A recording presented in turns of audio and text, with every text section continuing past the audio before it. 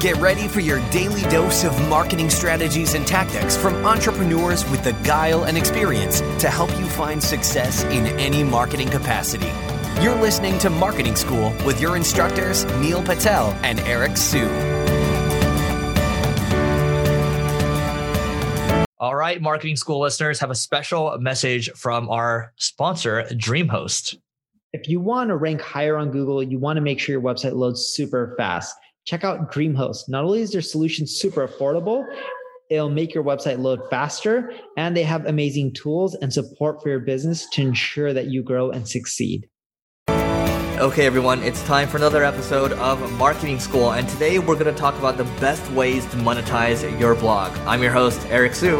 And I'm Neil Patel. And we're going to jump right into it right now. So I think when it comes to monetizing a blog, especially when you don't have a product and you have an audience already, it's good to look into possible solutions. This can be called affiliate marketing or performance marketing, where you can look for, let's say you have a health blog, for example.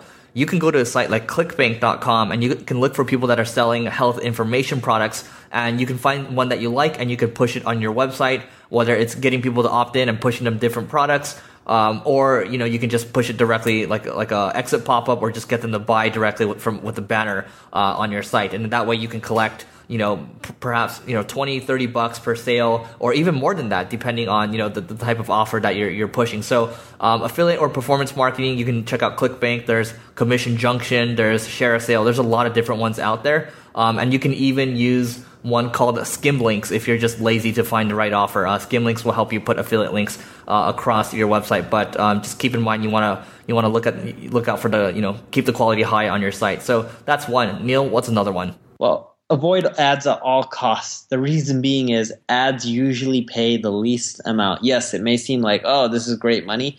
It doesn't matter if it's AdSense or you have a direct ad sales team. Typically, you'll make the least amount of money from ads. So when I'm starting a blog, especially a new blog, what I like doing when it comes to monetization is just collecting email addresses. Have you ever heard the saying, the money's in the list? Well, the more emails you have, the more money you'll make in the long run. So collect emails, because then if you want to create your own ebook and then sell that, or you want to sell a course, or you want to push an affiliate product or an offer, you can do it. Because then you just take your email list and you blast out to it.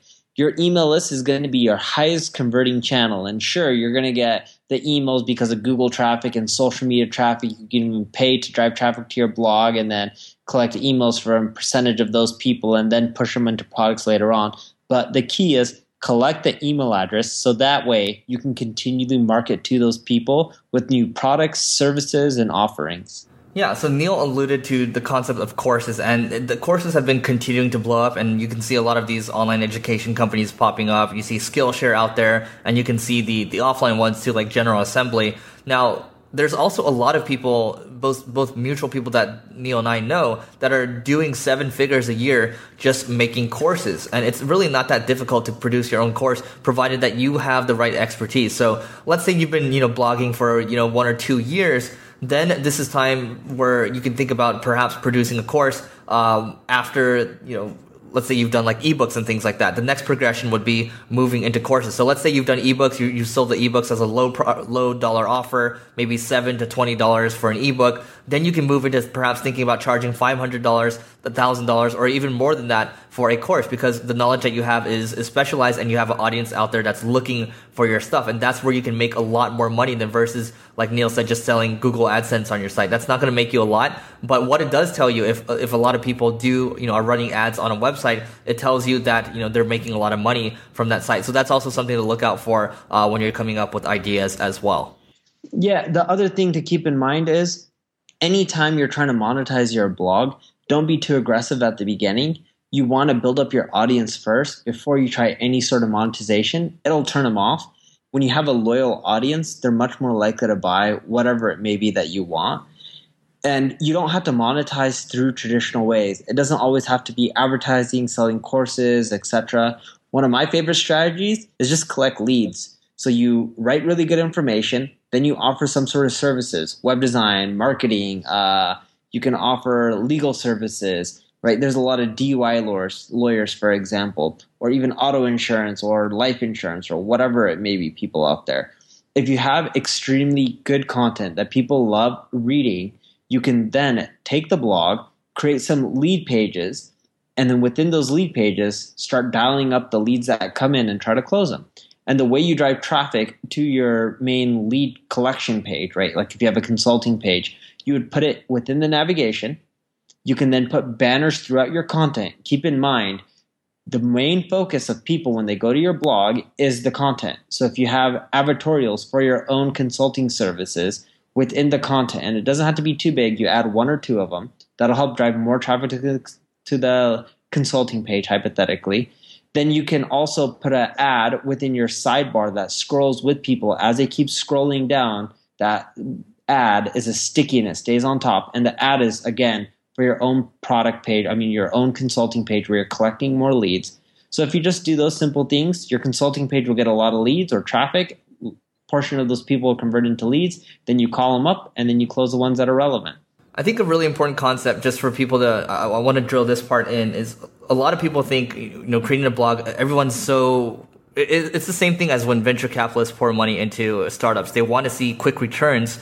They know, it might take 7 years to get a return, but they want to speed things up for sure. So, a lot of startups, you see them pouring a lot of money into paid advertising because it's immediate gratification. So here's the thing, when you're starting a blog, you shouldn't think about monetization first. You should think about how much value you can provide to other people. You build that audience first. You like Neil said, you focus on collecting leads in the beginning. You're not necessarily selling them anything yet. For me, for Growth Everywhere, we didn't push anything until maybe a year and a half in, or maybe even longer than that. We just kept growing the audience, and when you have the audience, you're able to sell them anything you want. I remember I had people starting to email me asking me when I would start selling them things, and I think that's something that's powerful in itself because they're ready to be sold to. So building the audience first and building a group of people that trust you, that's the hardest part. After that, figuring out what to sell exactly is the easier part, I think. Neil, do you have anything to add to this? Yeah, when you start getting into monetization, don't just be like, I want to sell an ebook, I want to sell a course, I want to put up ads. First, survey your audience using tools like SurveyMonkey or Qualaroo to find out, hey, what problems are you facing? Once you have a list of problems, you can look at what majority of the people have issues with and see if you can solve that. And then once you can solve that, or if you have idea that you can solve it, go back to those people, survey them. Let's say if they had a problem with, I can't get too much traffic to my website and I don't have any money. Then you could be like, hey, if I created a course on SEO, would you be interested in it? And then you can get all the people to say yes or no. And then from there, if you're getting a lot of people or majority to say yes, you can start considering or survey them again and say, what would you pay for a course that teaches you how to get traffic to your blog or your website without paid ads? And then you have a rough idea of what they're willing to pay.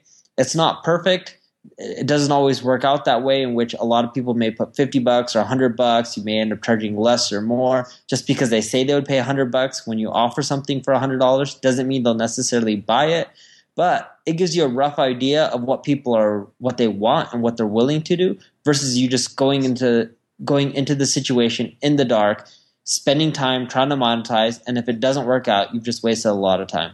One thing the audience can try, one thing we experimented with a couple months ago, so we have this thing called the Growth Vault, which is a kind of compilation of online courses that we have.